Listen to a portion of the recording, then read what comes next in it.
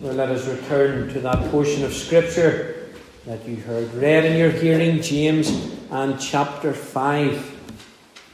And we shall consider with the Lord's help verse 1 through to verse 6. And our theme is the misery of greed. The misery of greed. The Old Testament prophet Amos had a controversy with the Lord's people. And in Amos chapter 2, after he had declared the oracles of God against the other heathen nations, Amos turns his attention to Judah and turns his attention to Israel. And the problem that Amos had with Israel was that same problem that we find here in these opening verses of James chapter 5. It is the oppression of the poor and of the afflicted, by those who are motivated by greed, filthy lucre, riches. And this is what we have here in James chapter 5. James being the Amos, as it were, here of the New Testament. Now today, nothing much has changed with men.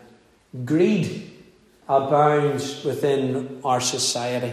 This materialistic age in which we live, this unknown, affluent age in which we live, there's never been an age like this age in the history of men. Affluence abounds. People have many possessions of many things. And greed, then, is, we could say, one of the virtues of modern society. It is promoted really as being ambitious, achieving your goals, climbing that ladder of success. We are warned, aren't we, in the New Testament that the problem isn't with money, it isn't with riches, but it is the love of. The love of money is the root of all evil. So just as nothing has changed, in a sense, there were those in James's day, there were those in the days of Amos, so there are those today in our age. So therefore, the danger for the church also remains the same. And what is the danger for the church? Well, there are two dangers for the church. Firstly, that are being attracted to the lives or things of the greedy. We can become covetous of those who are themselves greedy because of the many possessions that they have and the life of ease and comfort that they seem to live. And the danger for the Christian is to be attracted to that form of worldliness, that form of greed and riches. We think of our young people on social media. They're bombarded with this. We have social media influencers, and they're bombarded with lives that are really false, but they're lives that are driven by what? Driven by greed. So that's one of the dangers that remains for the church. But another danger is that in some cases, in some lands even today, believers are taken advantage of by the greedy. They are oppressed by the greedy. Now, this might be alien to the nation in which we live, but there are Christians spread throughout this world who are very poor, who are very afflicted, and the greedy take advantage of them. Now, both of these problems are dealt with here for our learning. And the misery greed brings to men is set before us for our warning. So let us consider then this misery of greed. Firstly, the misery of greed in the greedy themselves in verse 1. Go to now, ye rich men, weep and howl for your miseries that shall come upon you. Now we have this phrase again, go to now. We came across this last week in chapter 4, verse 13. Go to now. We can translate it literally in our language would be just a call, hey you. He's looking for someone's attention. Hey you greedy rich. Hey you filthy rich. Now, James is either speaking to the same believers that he was speaking to in James 4, verse 13, who gave no thought for tomorrow, who thought to follow their enterprise without giving thought to God, to follow their business, or James is speaking to others in connection with those believers. And I think here James speaks outside of the church. He speaks to those rich who he has already mentioned, who influenced, who brought pressure to bear upon these congregations. And those in James 4 and verse 13 who said that they would go here in this city, make this amount of money, do this and do that, they were being influenced. They were admiring these rich that James is now speaking to, these wretched rich outside of the congregation.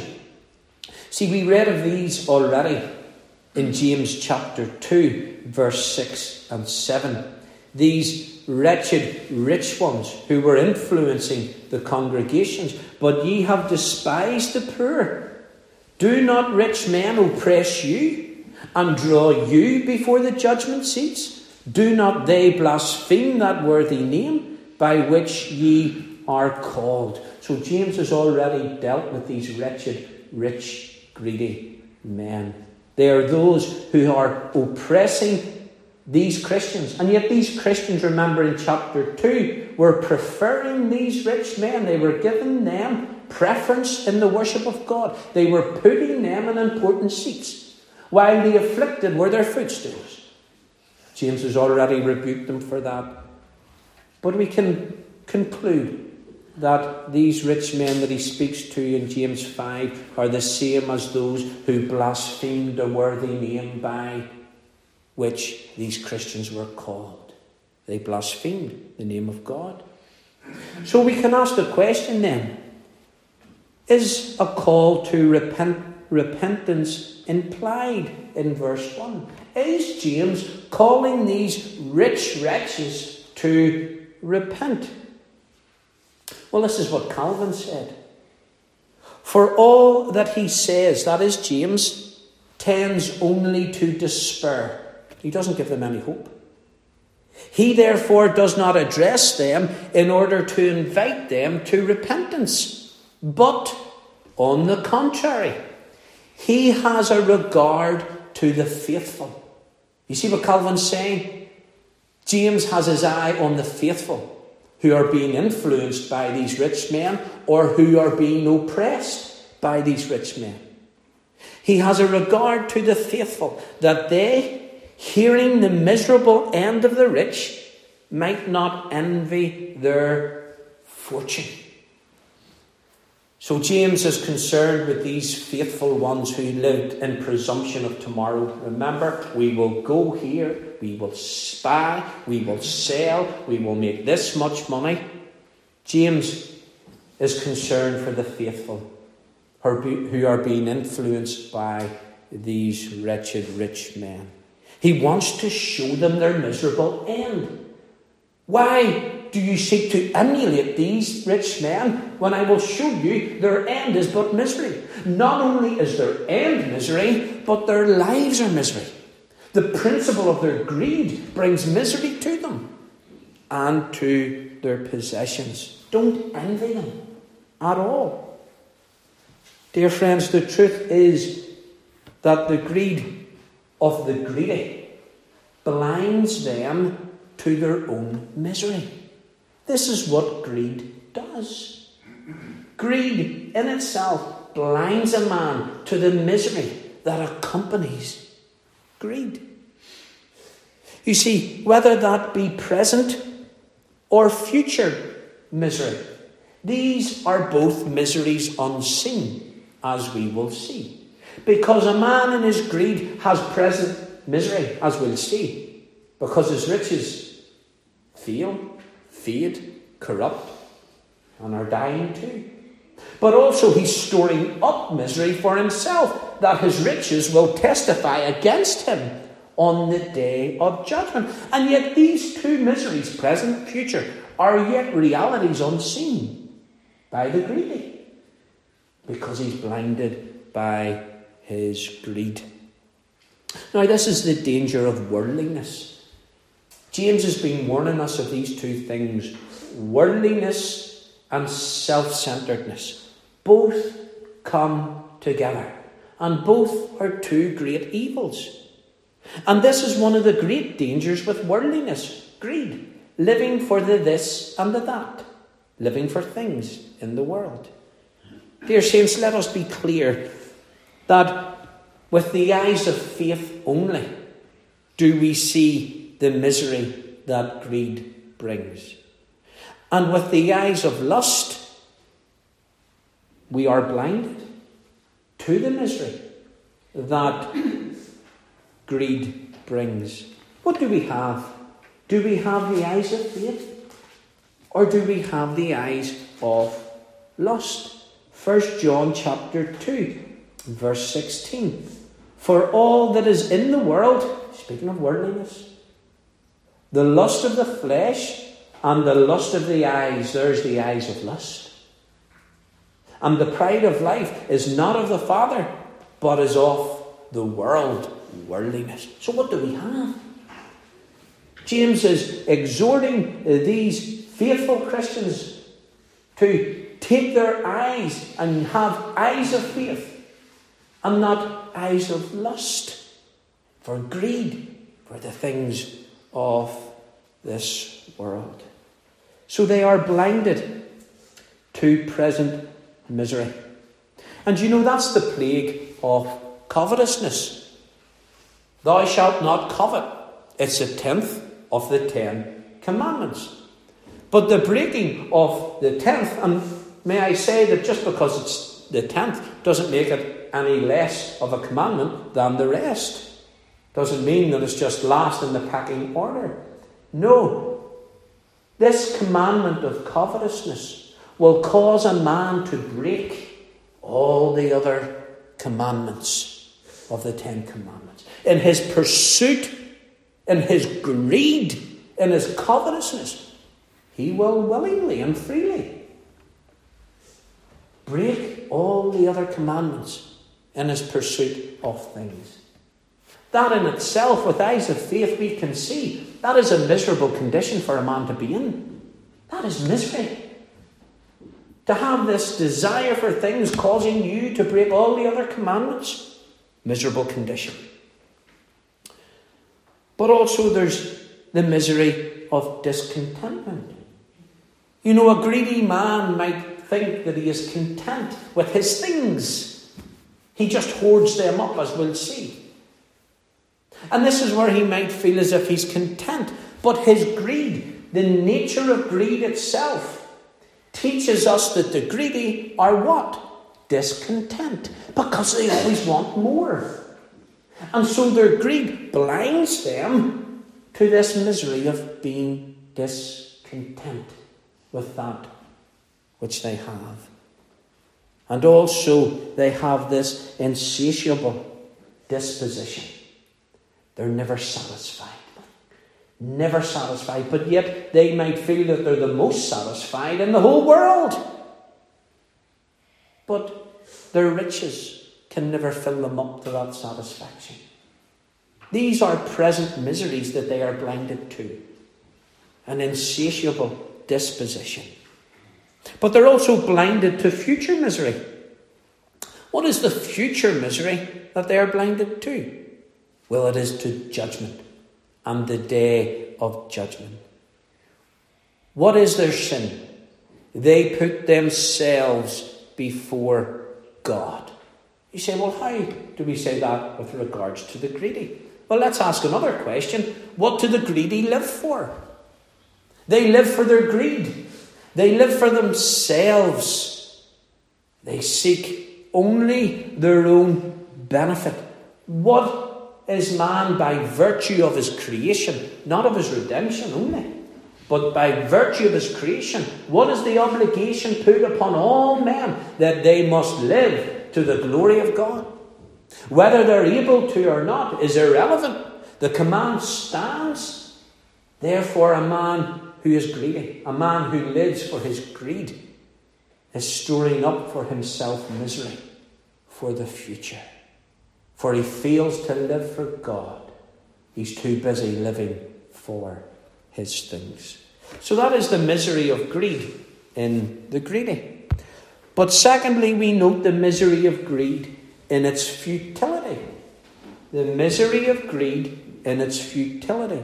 Verse 2 and 3 and verse 5. Verse 2, your riches are corrupted, and your garments are moth-eaten.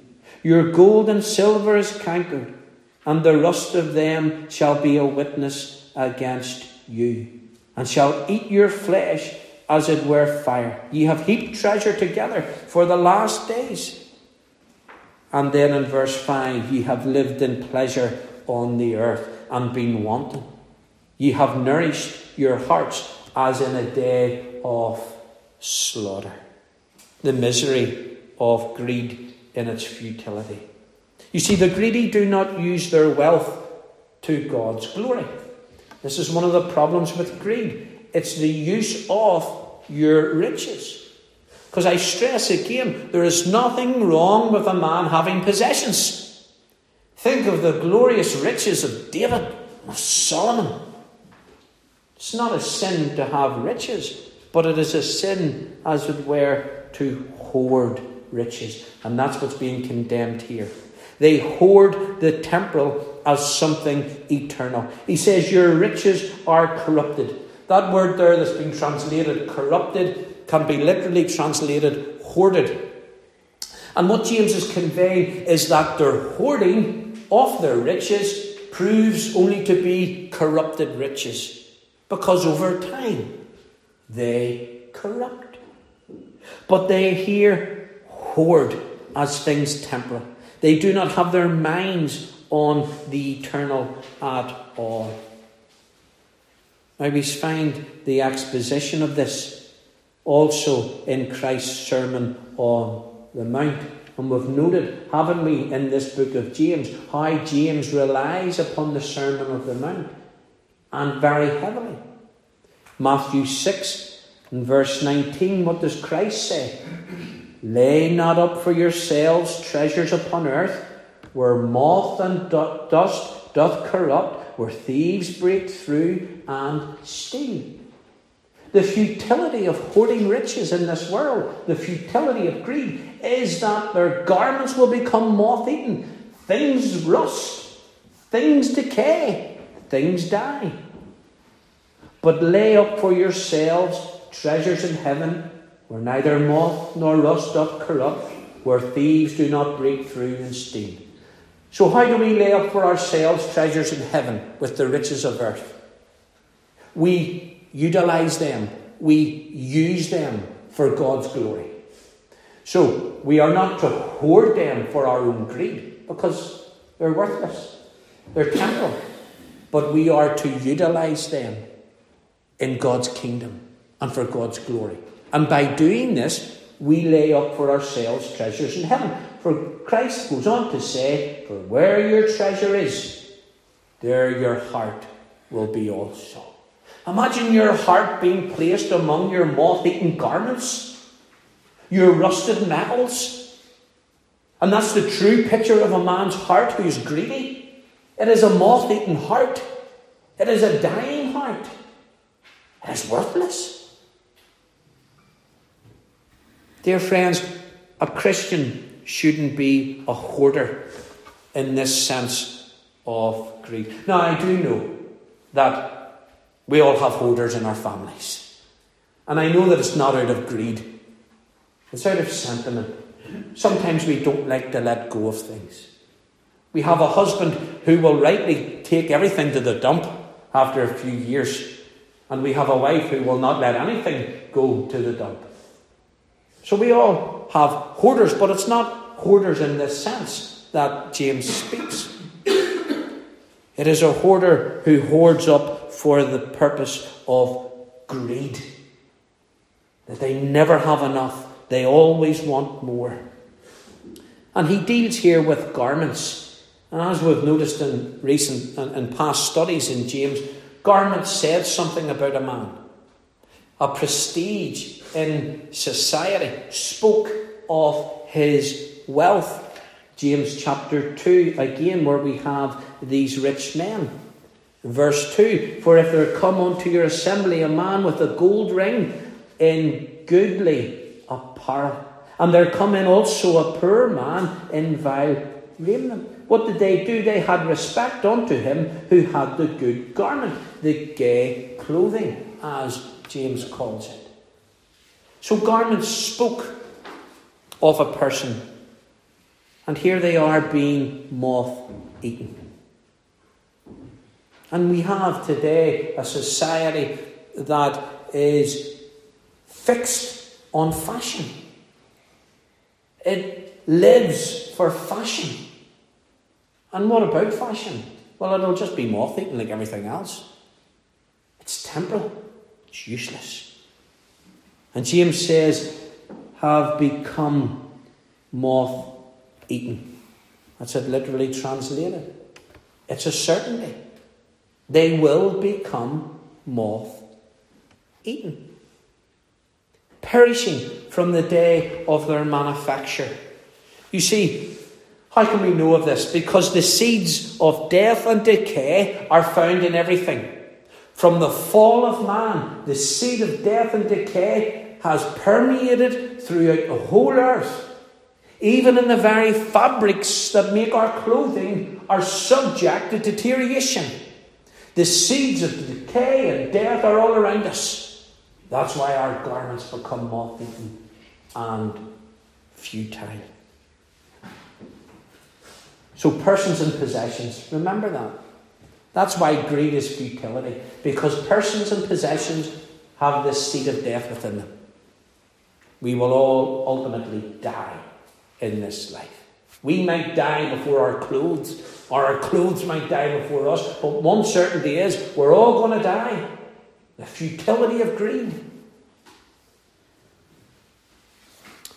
In verse 3, we're given a picture here of corroding and rusting gold due to hoarding. That might sound strange to you, that gold would rust. But we'll come to that in a moment. What's he saying here with this picture of corrosion? Well, their wealth was not being put to good use. Its only use was greedy possession. One Puritan remarked, some strong poison is made of the rust of metals, none worse than that of riches. So the rust of their riches is the poison of their soul. It's a fearful thought, isn't it? The greed of man, that which he is hoarding up, is that which is killing him. His greed. See, greed's a sin. And it's poisoning his very soul. This is what he says. Your greed will consume you. He says it here, and shall eat your flesh as it were fire. After your greed will witness against you, it shall eat your flesh as it was fire. He uses language here. It is God's wrath that will consume men in the day of judgment. But here we have James setting before them these riches that will be the testimony of God against them, and the reason for which God will consume them on the day of judgment. Dear friends, what are we to do with this picture, since gold doesn't rust? Your gold and silver is cankered, and the rust of them shall be a witness against you. Gold doesn't get eaten away with rust. So what are we to make of this picture? Well, James is giving here heaven's perspective upon a man's riches. Gold bar might not rust as it's in our possession. But if our greed has, as it were, accumulated that gold bar, and all our hope is being put on that gold bar, what's heaven's perspective of that gold bar is that it's rusting, it's temporal, it's nothing. It's going to be the poison of your soul. And we should be concerned how heaven sees these things. For heaven is the testimony of God against these things. Should we not want to know God's testimony, God's witness against these things? Surely we ought to, before we have to stand before God on the day of judgment. It may not rust, but be sure that the love of it is futile and damning to the soul of a man. My dear saints, the hoarding of the greedy bring them no benefit at all.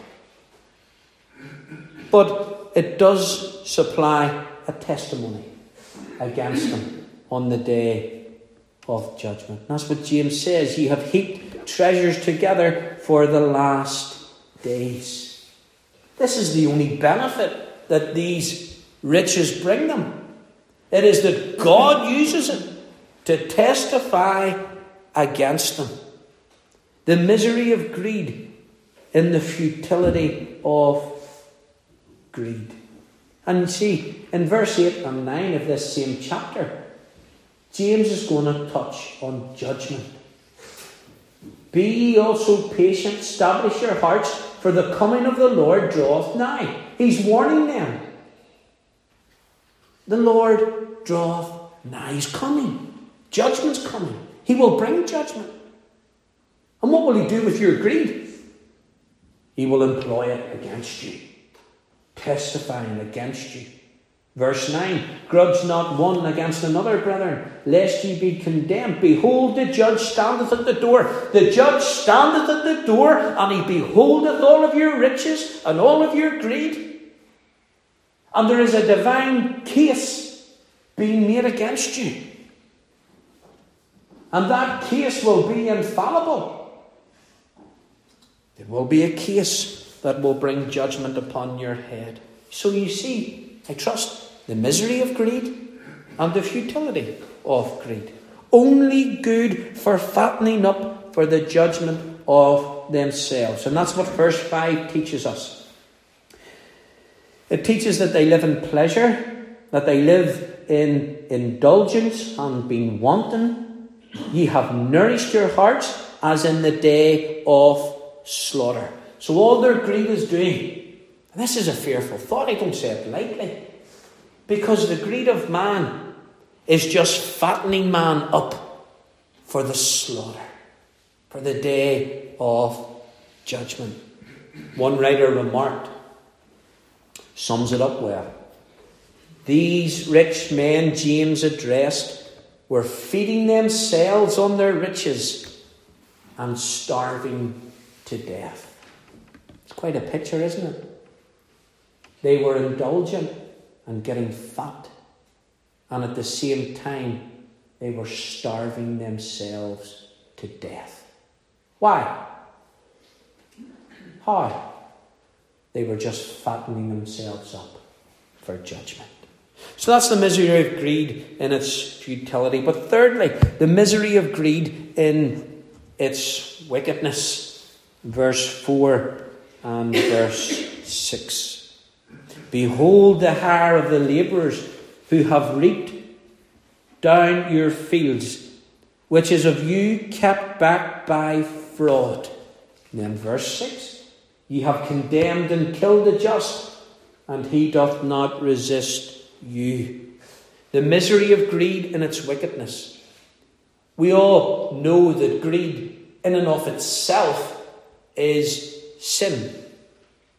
And that leads us then to conclude that a greedy disposition and practice is itself wickedness and sin. Not only a wickedness in itself, But greed, by its nature, is a wickedness performed upon others. Why is that? Because there is no love for your neighbour in your pursuance of your greed. You will trample over the top of your neighbour in your pursuance of riches and of greed. The wickedness of greed is seen then in the cruelty of others. And that's what we have here. The hire of the labourers and those who use their riches in authority in the courts, who condemn and kill the just. Might not be physical killing, but it might be the killing of character. It might be the killing of one's livelihood. They oppress them. And John Trapp made this solemn remark. One saith there is more justice to be found in hell than here among men. For in hell no innocent person is oppressed. That's some saying, isn't it? There's more justice in hell than what there is among men on earth. Why? Because innocent men on earth are oppressed. And there is no innocent man in hell to be oppressed. You see, some within these congregations, no doubt too, were labourers. So, just as James here, in tackling these wretched, greedy people, was warning those who sought riches, he is also here concerned for others. Those who would have been labourers of these rich people. Those who had been defrauded of their daily wage.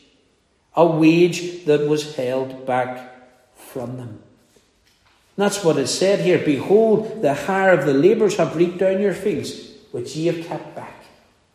You haven't paid them their due.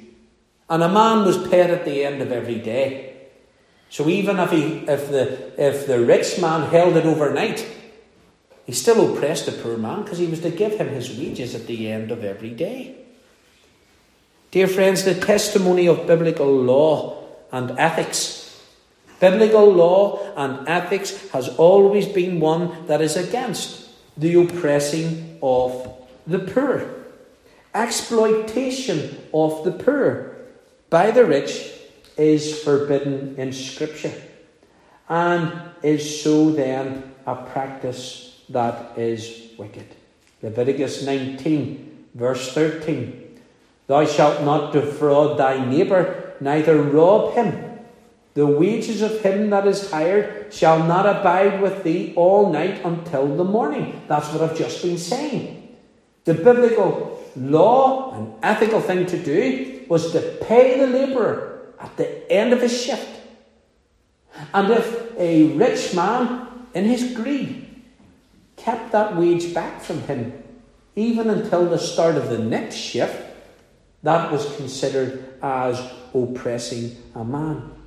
Deuteronomy 24 verse 14. Thou shalt not oppress an hired servant that is poor and needy, whether he be of thy brethren or of thy strangers that are in thy land within thy gates.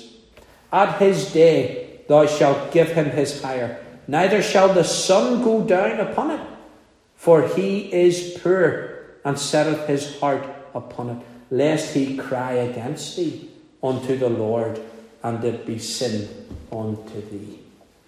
So don't hold the wages back, otherwise it is an oppression of the poor. And that's what these rich, wicked men were doing. Now, dear friends, this has wrongly caused some Christians to become socialist in their mission. And quite a large portion of the modern church has imbibed socialism in its mission in the world. We think of Christians against poverty, and I had in my last job dealings with this organisation, Christians Against Poverty. And what Their opposition to poverty was, the form that it took, was that the person who was in poverty, that all of the people they owed money to were to just clean that debt, clean the slate, no matter what. Whether the person who was in debt ever had an intention to pay it, which is theft, or ever tried to pay it back, which they should do. And this was Christians. And they had imbibed this socialist outlook. And we are to tend to the poor and to the oppressed, but at the same time we're not to commit the other sin in robbing the rich. The rich have what they have through providence. We can't deny providence in order to rob them, to relieve those who had never had an intention to pay. So we need to be careful as we approach this relieving the poverty of the poor. We can't imbibe a socialist mindset. But what we ought to do is imbibe a biblical mindset, where we try to relieve those who are in poverty rightly. And we speak to those who are rich and we warn them against the sin of greed and greediness. One wicked practice cannot be traded for another. Rather, we exhort the right use of wealth and condemn any exploitation of the poor, no matter the cost. It might not be a surprise to you for me to say that even the taxation system within the United Kingdom is unbiblical. Taxing the rich more than those who earn less is a denial of providence. If we are to have fairness and equity, all men should be taxed the same, regardless of their wealth. And I say here that we must confront this wealth, or confront this greed, no matter the cost. If a preacher is going through a series like this, and he has business owners in his congregation, and he knows his business owners aren't paying their employees right, should he leave this tax to the side? Should he forgo preaching it? No matter the cost. This is God's truth. We are to preach these things. And in verse 6, we read a strange phrase, and he doth not resist you. So, he is condemned by the rich, he is killed by the rich, and yet we read, and he doth not resist you. No resisting. No resisting. I wonder if any of these Christians who are oppressed would be members of trade unions. I doubt it very much. For they put not their trust in trade unions, which have a socialist mindset, but they put their trust in God. They submit to God. Dear saints, that's because there is this humble disposition of these Christians that don't resist. They humbly submit themselves to God in prayer. And that's what James teaches us in chapter 4, in verse 4 here of chapter 6. What does he say? They cry to God. And the cries of them which have reaped are entered into the ears of the Lord of Sabaoth. That is the Lord of hosts, of the captain of the armies of heaven. They cry to God. They submit to God. They see that they are being oppressed. They do not resist man, but they submit to God. Now we should note the importance of the practice of prayer in times of trouble. And that's what we have in chapter 5, as we'll see. In times of trouble, the mature Christian, this is what James is trying to drive home, remember. The mature Christian, the holistic Christian, what do? They pray. We have this in verse 13 to verse 16. Verse 17 speaks of Elijah. Verse 18. Prayer. This is what we do. This is how a Christian deals with such oppression. They pray to God. They hand it to God. God will vindicate the cause of the just as the Lord of hosts in the heavens. The Lord will resist and bring hostility against these greedy oppressors of the poor. Dear friends, as we close, let us exhort ourselves to pray against such disposition of greed within ourselves. For we all admit we may not be like these wretched rich men who are greedy, but one of the natural tendencies, I know I'm always saying natural tendencies because it's true, the natural tendency of our hearts, we have to face up to these things. The natural tendency of the heart is towards greed, towards things, towards riches. And it is good for us to pray to the Lord that we would be content with the Lord, that we would be kept from this temptation of greed, praying that our hearts would be guarded to this temptation. Our hearts would be guarded against worldliness in things. And that's what life has become for people. It's a life of things. I have this thing, I have that thing, I have another thing. Things, all around us. Let us pray against the temptation to worldliness and things. Let us pray for the brethren who are oppressed. We're not oppressed and afflicted in this age in which we live, in modern day Scotland, as these believers here in James chapter 5, or in believers across the world. Let us remember, let us make a point of making known lands where Christians are oppressed, where they work long and their wages are kept from them. They're like slaves.